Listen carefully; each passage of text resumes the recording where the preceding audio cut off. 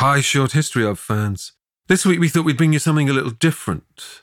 This is a taster episode of Noise's new show, Real Outlaws. If you enjoy it, search Real Outlaws wherever you get your podcasts and hit follow or subscribe.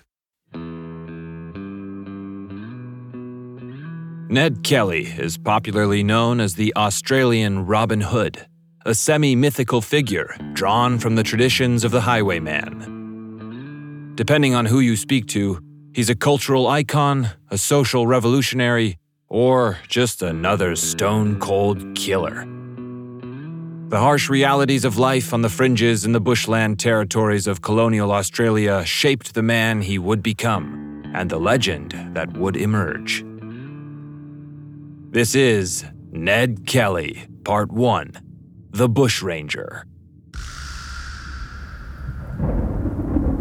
Southern Australia, in the year 1870. Way out in the middle of nowhere. A single road cuts through the dense bush. It's mid-March, and the rain falls heavily this time of year. Open to the elements, the torrential downpour fills the rutted dirt track that passes for a road. A huge figure of a man stumbles out of the trees, dragging a thick log out onto the road.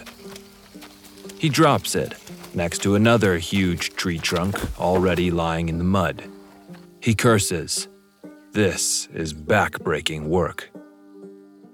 It's 50 years since Harry Power was born all the way across the world in Waterford, Ireland.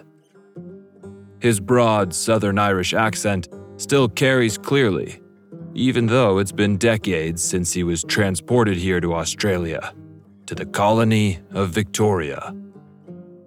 Power straightens up, rubbing the small of his back. He takes a breath, pushing his wild hair up off his face. He smooths his thick beard with the back of his calloused hand.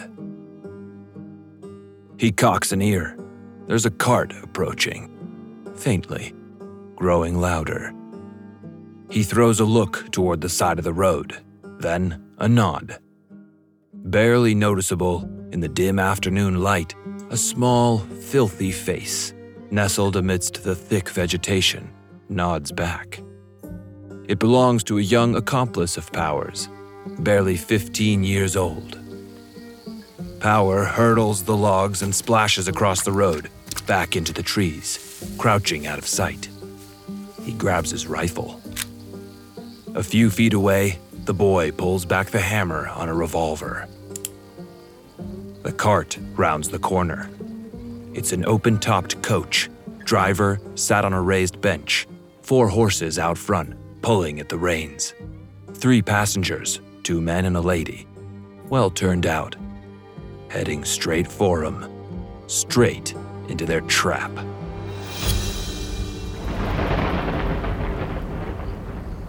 Peering through the sheets of rain, bouncing along on top of the cart, it's hard to see more than a few feet ahead. In the nick of time, the driver spots the logs slung out over the track. He tugs on the reins. The cart skids to a halt. The passenger door swings open. One of the men jumps down. He grabs a log and makes to heave it out of the way. The driver suddenly yells at him to stop, grabbing for a shotgun stationed by his foot. Too late. A bandana concealing his face, Power fires into the air and steps out onto the road. He levels his rifle at the coach. "Bail up," he bellows, gesturing with the barrel. The passengers comply, frozen with terror, their hands held in midair. The driver hesitates, his hand still hovering inches over his weapon. Power narrows his eyes, his grip rock steady on his gun. He never kills his victims, but there's a first time for everything. A second gunshot rings out, causing the driver to jump with fright. It's the turn of Power's young accomplice to enter the party. Revolver raised, jaw clenched, he approaches the back of the coach. The driver's mind is made up. he knows better than to take on these bushrangers. He, too, throws his hands in the air. The boy holds out a sack for the valuables. A couple of pocket watches, the woman's jewelry, and all the cash and mail in the trunks strapped to the back of the cart. Power demands the gold. There's a coach due from the mines at nearby Beechworth. But there is none. Different cart. The heavy rains have delayed its progress. Power uncouples two of the horses, one for the kid, one for himself. Together, they head straight into the bush, back from whence they came. The holdup has come and gone in a matter of minutes. Blink, and you've missed it. Now the bewildered victims have no choice but to make their way into town, 2 horses light. There they will report yet another highway robbery by the notorious bushranger, Harry Power. But it's his mysterious young accomplice who, in the years to come, will make all the headlines. Young Edward will go down in history as Australia's most infamous son, the one and only Ned Kelly.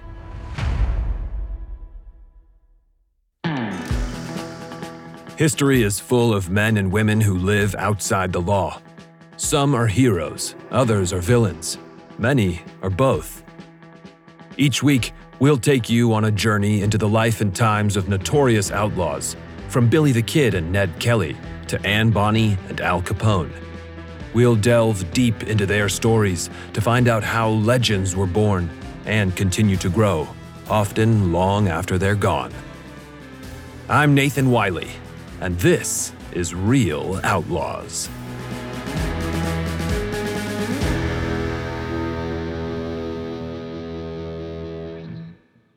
Ned Kelly is the archetypal social bandit who reflected the injustices of life in the early Australian colonies. He robbed banks and distributed some of his ill-gotten gains to the poor. But he was also a violent man who slayed police officers and tormented his enemies with impunity. Where does the real man end and the folk hero begin?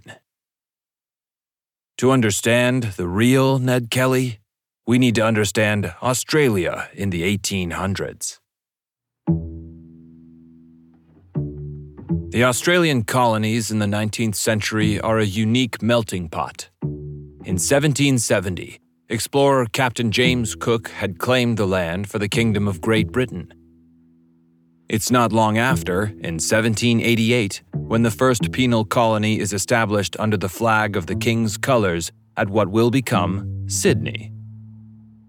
With British prisons bursting, penal colonies separate criminals from society by transporting them to far-flung corners of the empire. Transportation, as the sentence is known, is seen as a more humane alternative to execution. But it takes more than career criminals and murderers to build an empire. Petty crimes are also punished with transportation. They are assigned as indentured servants to other settlers, or are given time as laborers. Just like the population of Britain's crowded prisons, many of these undesirables are also social outcasts, even before their sentencing, by virtue of their birth. Graham Seal is a professor of folklore at Curtin University in Perth, and author of Tell 'Em I Died Game, The Legend of Ned Kelly. The history of transportation is that the Irish feature very heavily in it, or transportation from Britain anyway to its various empire colonies.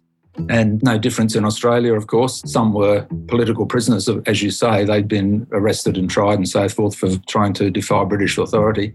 Others, of course, were just people who'd committed crimes of one kind or another. But by that stage, of course, most Irish people weren't very happy about the British, or the English in particular. And, of course, that all started to play out here as well. Rising republicanism in Ireland following the Great Famine and growing political strife had swelled Britain's prisons with Irishmen and women, who were subsequently transported to the colonies. But Australia isn't merely a penal colony for the British. it also contains colonies of settlement. These have been built on the premise that the land belongs to no one. Criminals have been transported to Australia, sure, but also settlers have been encouraged to move here, largely from Britain and Ireland. Their job is to till the soil that supposedly is up for grabs. The settlers have pushed further inland, establishing their own towns and villages, with scant regard for the Aboriginal people they've encountered along the way. Australia's indigenous population has been almost totally overlooked. Worse than that, they've been brutally persecuted, harried off their ancestral lands, forced into camps, and pressed into service for the Europeans. And then the gold rushes come in the 1850s and 60s, and the population increases dramatically. After the gold rushes are over, the population is increased, but most of them haven't made their fortune and have got nowhere to go. So there's a great deal of pressure on colonial governments to what they call open up the land. So they open up the land to what they call free selectors or selectors, which is all fine and well, but there's already a group on the land who've previously displaced the indigenous inhabitants, of course, and they're called squatters. They're the kind of group who got there a generation or two earlier and took up government grants, or simply squatted out in the middle of nowhere, and because they'd been there for however many years it was, everybody said, OK, well, it's your land. I'm historian Ruth Goodman, host of Noiser's newest podcast, The Curious History of Your Home. I've spent my life investigating the hidden history of everyday objects. The vacuum cleaner in your cupboard, sleek and compact today, but when it was invented, it was literally powered by horses and took 4 to 6 people to operate. The minty fresh toothpaste by your sink. Well, if you lived in ancient Greece, you'd be washing your teeth with ground up bones and oyster shells. Double glazed windows? We owe those to a French king's odd fascination with oranges. The Curious History of Your Home explores the extraordinary in the ordinary. Listen to The Curious History of Your Home each Tuesday, wherever you get your podcasts. From award-winning podcasters Noiser, The Curious History of Your Home.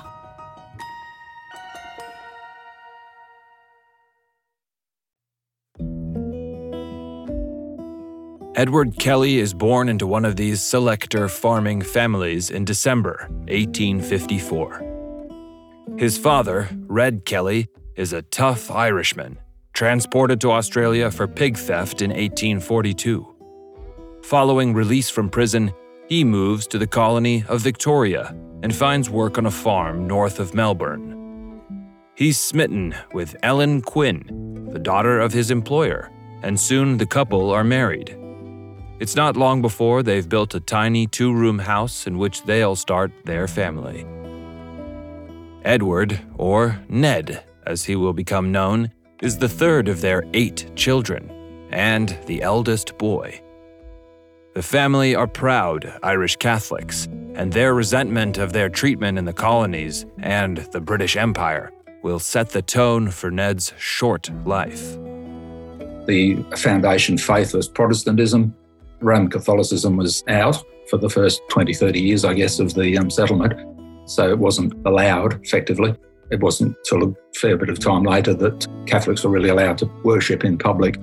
And it's that kind of situation which also plays into the Kelly saga to some extent, because the Kellys themselves are Catholic, Irish and selectors. So they're, if you like, working class, I suppose you'd say, with selectors. They are from the Irish background, even if they're born here, as Ned Kelly was, even if the kids are born here.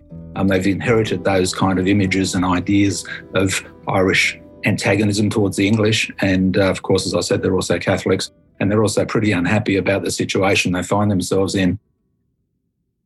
It's not an easy life. Harsh laws and an even harsher landscape.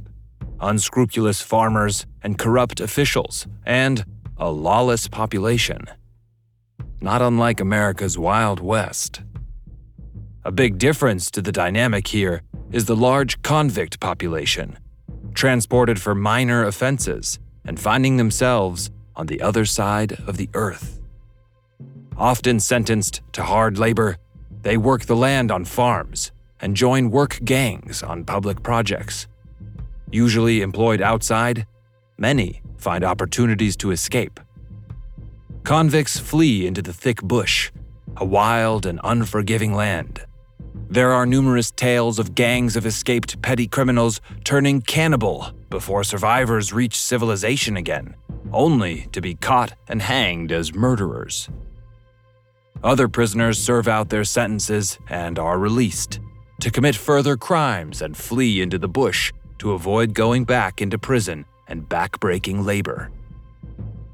These men, who live as outlaws in the heavily forested areas, are known as bushrangers.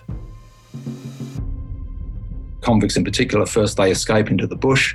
In order to survive, they rob people on the roads. They get to be called bushrangers, and that continues on. After the convict era is over and the gold era begins, the people who are called bushrangers then are basically robbing gold coaches rather than individual travellers. Bushrangers are to the Australian colonies as outlaw gunslingers are to the Wild West. Romanticized and lauded by many, they are despised as bloodthirsty criminals by others.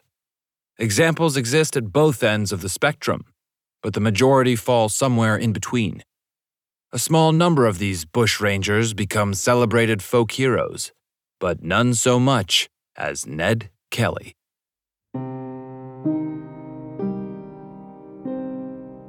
In 1864, the family moved to Avenel, a small village on the main Melbourne to Sydney road, and the 10-year-old Ned is learning about the bush himself. He receives basic schooling, but as a tall, strong, athletic boy, sports are where he really thrives. Ned has the opportunity to put his physical prowess to good use when he's 11. Heavy rains have swollen the nearby creek, and fast-moving floodwaters rush through the gully. When a 7-year-old boy falls into the creek, Ned doesn't hesitate to jump in after him. He saves the boy from drowning and is lauded as a hero in the village. The boy's parents, proprietors of the local hotel, present Ned with a green silk sash fringed with gold in recognition of his bravery. It becomes his most treasured possession. He'll be wearing it in very different circumstances several years from now. He was given a green sash as a reward, presumably the green reflecting the Irishness of the community there, and he was extremely proud of that sash. At the end of 1866, tragedy strikes. Red Kelly, Ned's father, dies of alcohol-related illness.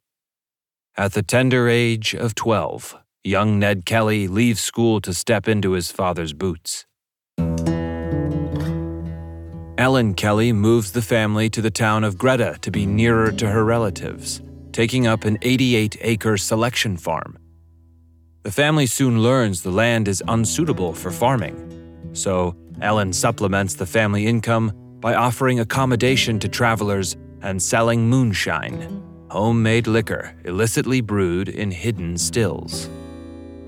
Ned is coming of age in a tough environment, but with his mother's siblings and their own extended family and friends, they make up a formidable clan. He's one of the young tearaways. All these kids are growing to adolescence, of course, in this area. Many of the parents were convicts. Ned's father was a convict, of course, and they're all related to each other by marriage. So it's the Kellys, there's quite a lot of those. It's the Quinns and the Lloyds, all of whom, as I said, are related by one way or another. Everybody knows everybody, basically, whether it's the police, the squatters, the selectors, the shopkeepers, and, of course, the Kellys and everybody else. So when someone does something wrong, everyone knows about it straight away. And it's a very kind of tightly compressed social situation that we get in that northeastern Victoria area as a result of those kind of influences. Ned works the farm as best he can, using his muscle to good effect, mustering cattle and breaking in horses.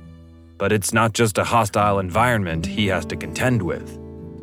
The selector farming families are at a constant war with the larger, more powerful squatter landowners who already lay claim to the land. They do take up these selections of land and find that the squatters that have been there before have got the best land They've got the water supplies sewn up, and they've also got the local policing and authorities sewn up as well. And they've also got the access to the markets by and large sewn up as well. So that doesn't leave very much room for people like the Kellys to actually get out there and prosper, which of course they needed to do in order to eventually buy out the land that the government had given them. Police and the government are the enemy, viewed with suspicion. In return, the police despise the closely interwoven clans. By early 1869, Ned realizes there's little prospect of supporting himself and his family against these odds. The 14-year-old decides to even those odds up and makes a decision that will change the course of his life. He teams up with a notorious local outlaw bushranger named Harry Power. Power is a 50-year-old escaped Irish convict, a large, gruff man with wild hair and a beard as dense as the bush. He's been living on Ned's grandfather's land. Power has built up a network of sympathizers among these poor, downtrodden farmers. Now, to keep them on side, he's turned to highway robbery, holding up travelers on the rural roads. He distributes the proceeds to his supporters. Harry Power was a very colourful bushranger of the old school, and he happened to be sort of hanging out around the Kelly country and had connections with the people that the Kellys knew. Harry was the tutor for Ned, and Harry told him and showed him how to conduct robberies, not that they were very sophisticated. Basically, you just rode up to somebody on the road and pointed your gun in their face and said, "Bail up." And generally speaking, they did, which was a pretty sensible reaction. Harry was, as I said, colourful. He didn't kill anybody, which was always a plus for bushrangers because people weren't too happy about that for one reason or another. The duo make a great team, undertaking several successful robberies together. It's not long, however, before Ned gets his first taste of the sharp end of bushranging. An attempt to steal horses from a large squatter farm sees the two almost shot. It's too close a shave for Ned. He decides to split from Power, leaving the older bushranger to go it alone. Soon after arriving back at the family home, Ned has his first brush-in with the law. A passing Chinese animal dealer accuses Ned of robbery. Ned gives a very different version of events to the police. He claims the man assaulted his sister and he was merely coming to her aid. The police can't dig up anything either way, and once Ned's sister and two other Kelly family members give evidence in support of Ned, the charges are dismissed. Already, the fiery young Ned is building a reputation for himself. By 1870, Ellen is behind with her rent. To bring in some much-needed cash, Ned goes against his better judgment and hooks up with Power again. Together, they commit a string of highway robberies across Victoria, traveling great distances and attacking with impunity. They hold up everyone, from stockmen to police officers. They even rob a local magistrate, relieving him of his watch, his horse, and his riding gear. The police are on to Power in no time, but the identity of his mysterious young accomplice remains hidden for months. Finally, young Ned is named, thanks to paid informers, and he's captured at the end of April 1870. Ned finds himself in Beechworth Jail for the first time, facing a hefty sentence if found guilty. Fortunately, witnesses failed to identify him, and a month later he is released without charge. The Kelly family see Ned's arrest as clear evidence of corruption, bias, and police harassment, despite Ned actually being guilty of the robberies. Some believe the Kelly family got to those witnesses, intimidating people into silence. But despite Ned being free, it's the end of the duo's tumultuous partnership. He is done with Power, this time for good. When the older bushranger is caught in June 1870, word spreads that it was Ned who informed on him in exchange for the charges being dropped. It's an accusation which doesn't win Ned many friends. The truth soon comes out that it was actually Ned's uncle who pocketed the £500 reward. Even so, it takes a while for Ned to shake the snitching rumors. It's not long before Ned ends up in hot water again. His friend is accused of stealing a hawker's horse. The argument escalates, only ended by a swift fist to the nose from Ned. The assault lands him back in Beechworth Jail for a second time. This time, it sticks, and it's 3 months hard labor for the teenager.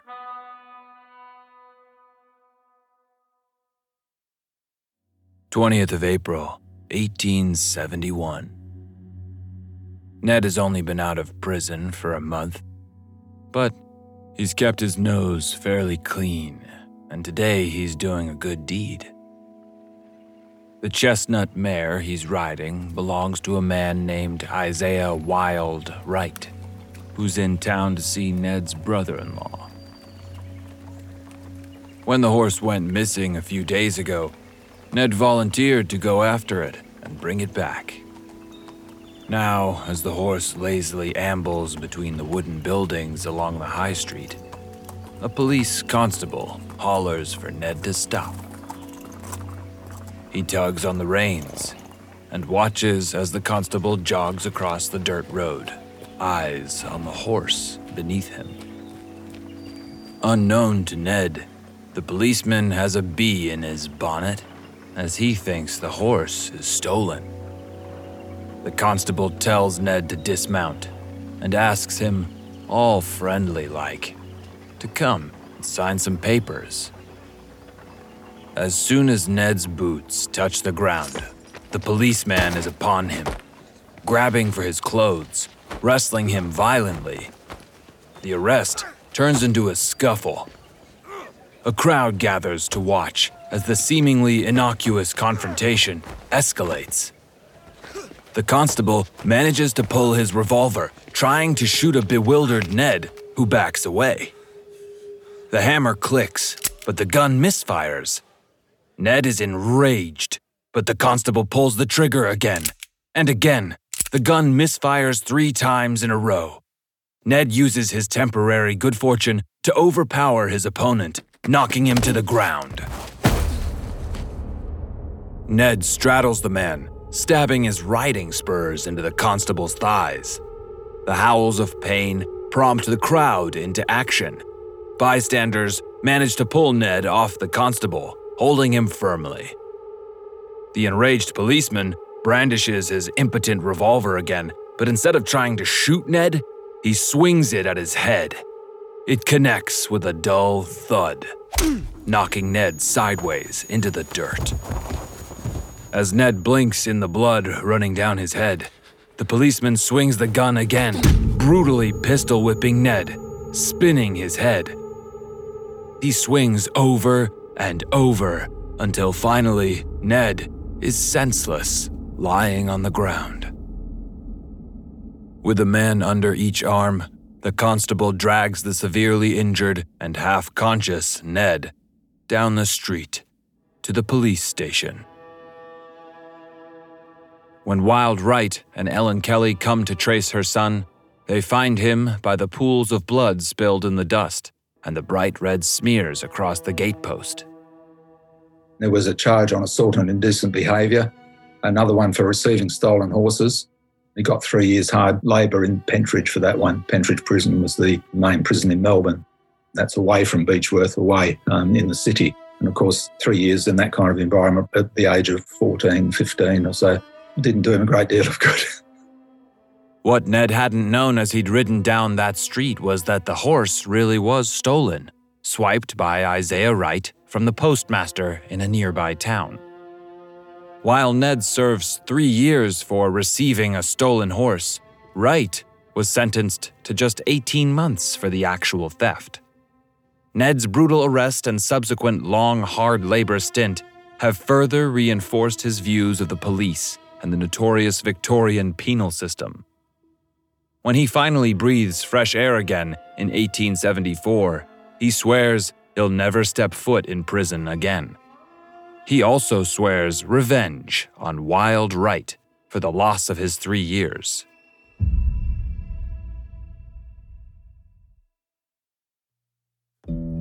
One of the best-known photographs of Ned Kelly shows him standing in his underwear, arms up, ready in a boxing pose, foot forward, hair swept back, bushy beard flowing down towards his chest. It was famously snapped following Ned's revenge on Wild Wright. On the 8th of August, 1874, at the Imperial Hotel in Beechworth, Ned fights a bare-knuckle match with Wild Wright over the affair of the horse. He was a very well-known local man, powerfully built man, as you can tell from the photographs, and a great bare-knuckle fighter.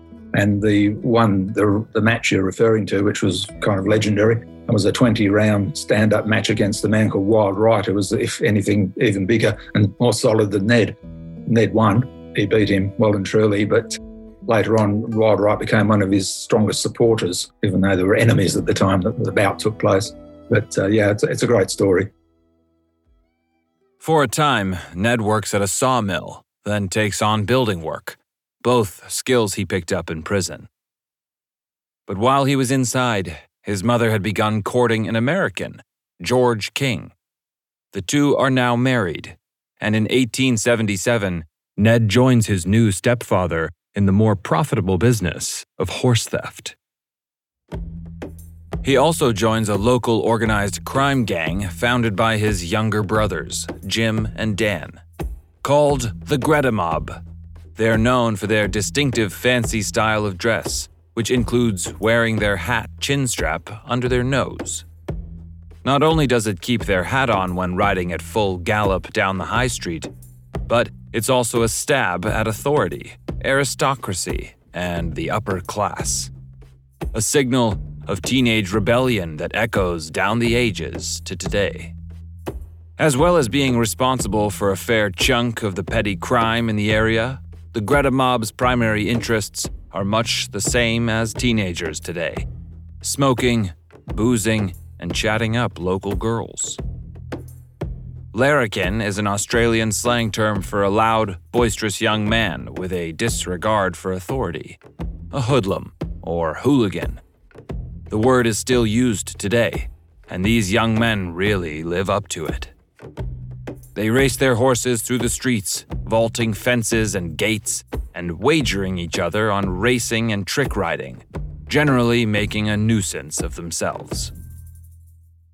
In September of 1877, Ned Kelly is arrested for riding over a footpath drunk. Following his previous run-in with the law, this was never going to end well. He resists from the off. A fight ensues, Ned on one side and two constables by the names of Lonigan and Fitzpatrick on the other. While Ned scuffles with the smaller Fitzpatrick, Lonigan grabs Ned's testicles so tightly it'll cause him problems for the rest of his short life. After he's done screaming with pain and rage, Ned supposedly hollers, "Well, Lonigan, I never shot a man yet, but so help me God, you'll be the first." These are certainly fateful words. Ned flees to a bootmaker's opposite the courthouse, but is eventually subdued and dragged back across the street. He is fined and released, but the event will have long-lasting ramifications for all three men. It's Constable Fitzpatrick's turn first on a pleasant evening in April 1878. The air is thick with insects and evening birdsong as he ties his horse up outside the Kelly place. He looks around at the dry grass and dense forest beyond. No sign of Dan Kelly, Ned's brother, the man he's come to arrest. Dan, Ned, and their stepfather all have warrants out for horse theft. A glance through the window suggests Dan is not inside. Ellen Kelly looks up from the stove and rushes out to see what the policeman wants. The two have known each other for a long time and chat a while, though it's clear Fitzpatrick has no care for Ellen's sons, particularly since his run-in with Ned a few months earlier. That feeling is mutual. There's a noise from the dirt road behind. Fitzpatrick turns to see two riders approaching. The first is the Kelly's neighbor, but alongside him rides Dan Kelly himself. The younger Kelly is much smaller than Ned, a good-looking lad, but darting and nervous. The constable is confident he can take him in, but waits until Dan ties his horse up before walking over to arrest him. Dan protests and asks to at least eat his dinner first. Fitzpatrick agrees, and the two men go inside with Ellen Kelly. The room is dark, smoky with the scent of cooking. Dan sits at the rough wooden table and picks up a fork as Ellen dishes up the grub. She ladles stew into a bowl and places it on a table, glaring at the policeman as if daring him to ask for some.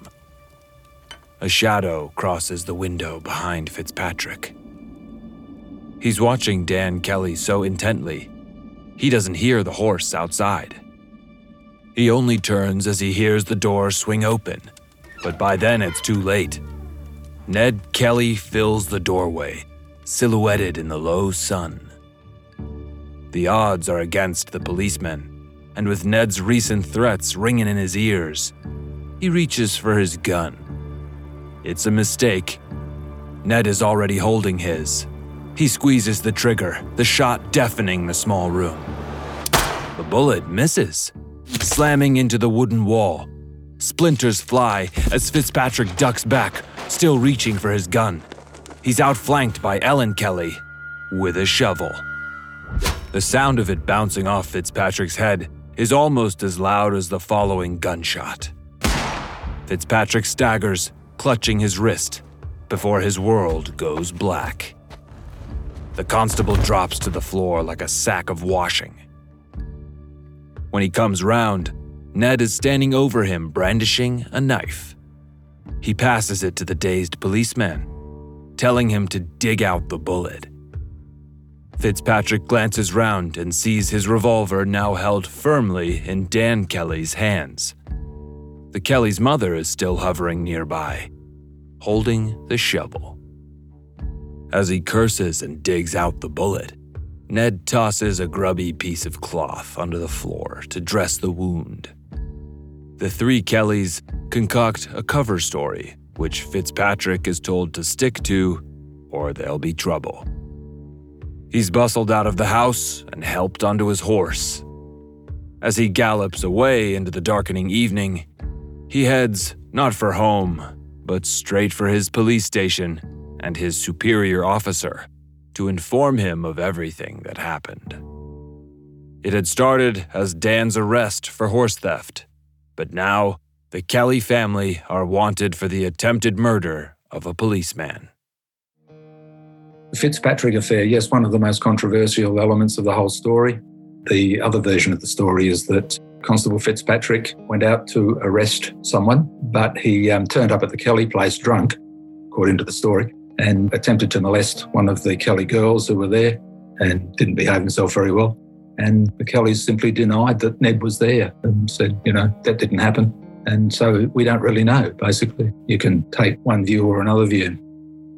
Fitzpatrick's wrist wound is examined by a doctor. The knife marks make it seem superficial, inconsistent with a gunshot. The Kelly story seems to stack up. The wound appears to be self-inflicted. Despite this evidence, the law takes a very dim view of any larrikin behavior, and the Kellys have already gained a reputation. Ned and Dan Kelly waste no time and flee into the bush. But their mother stays behind and is found guilty of attempted murder. Ellen Kelly is sentenced to 3 years hard labor. It's a harsh sentence, especially since she has a newborn baby at home.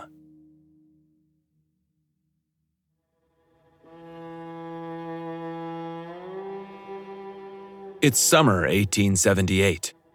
Now living as bushrangers in the Wombat Ranges, the Kelly brothers hide out in the thick bush, living outside of the law, always looking over their shoulder. They build 2 huts from thick wooden logs for shelter, and make money by sluicing gold and selling moonshine to their large network of sympathizers. The brothers swear revenge on the police and the government, who they feel are persecuting their family without just cause.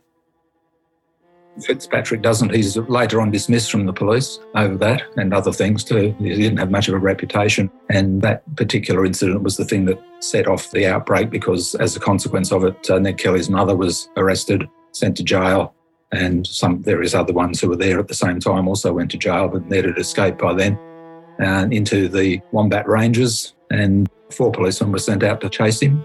And along Stringybark Creek, they caught up with each other. Whatever the truth behind the Fitzpatrick incident, events have now been set in motion that will be remembered for centuries to follow. The Kelly Rampage is about to begin.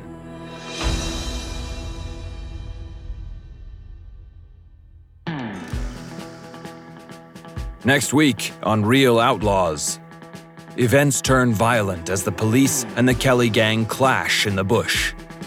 The story of the Kelly outbreak is one of murder and revenge, a vicious crime spree of violence and daring bank heists. The cat and mouse games turn ever more dangerous with the introduction of a terrifying Aboriginal tracking team sent into the bush to take the Kelly gang down. Will they succeed in bringing Ned Kelly to justice? Or will the outlaw bushranger achieve his ultimate goal, destroying the corrupt forces of colonial authority? Find out next time on Real Outlaws.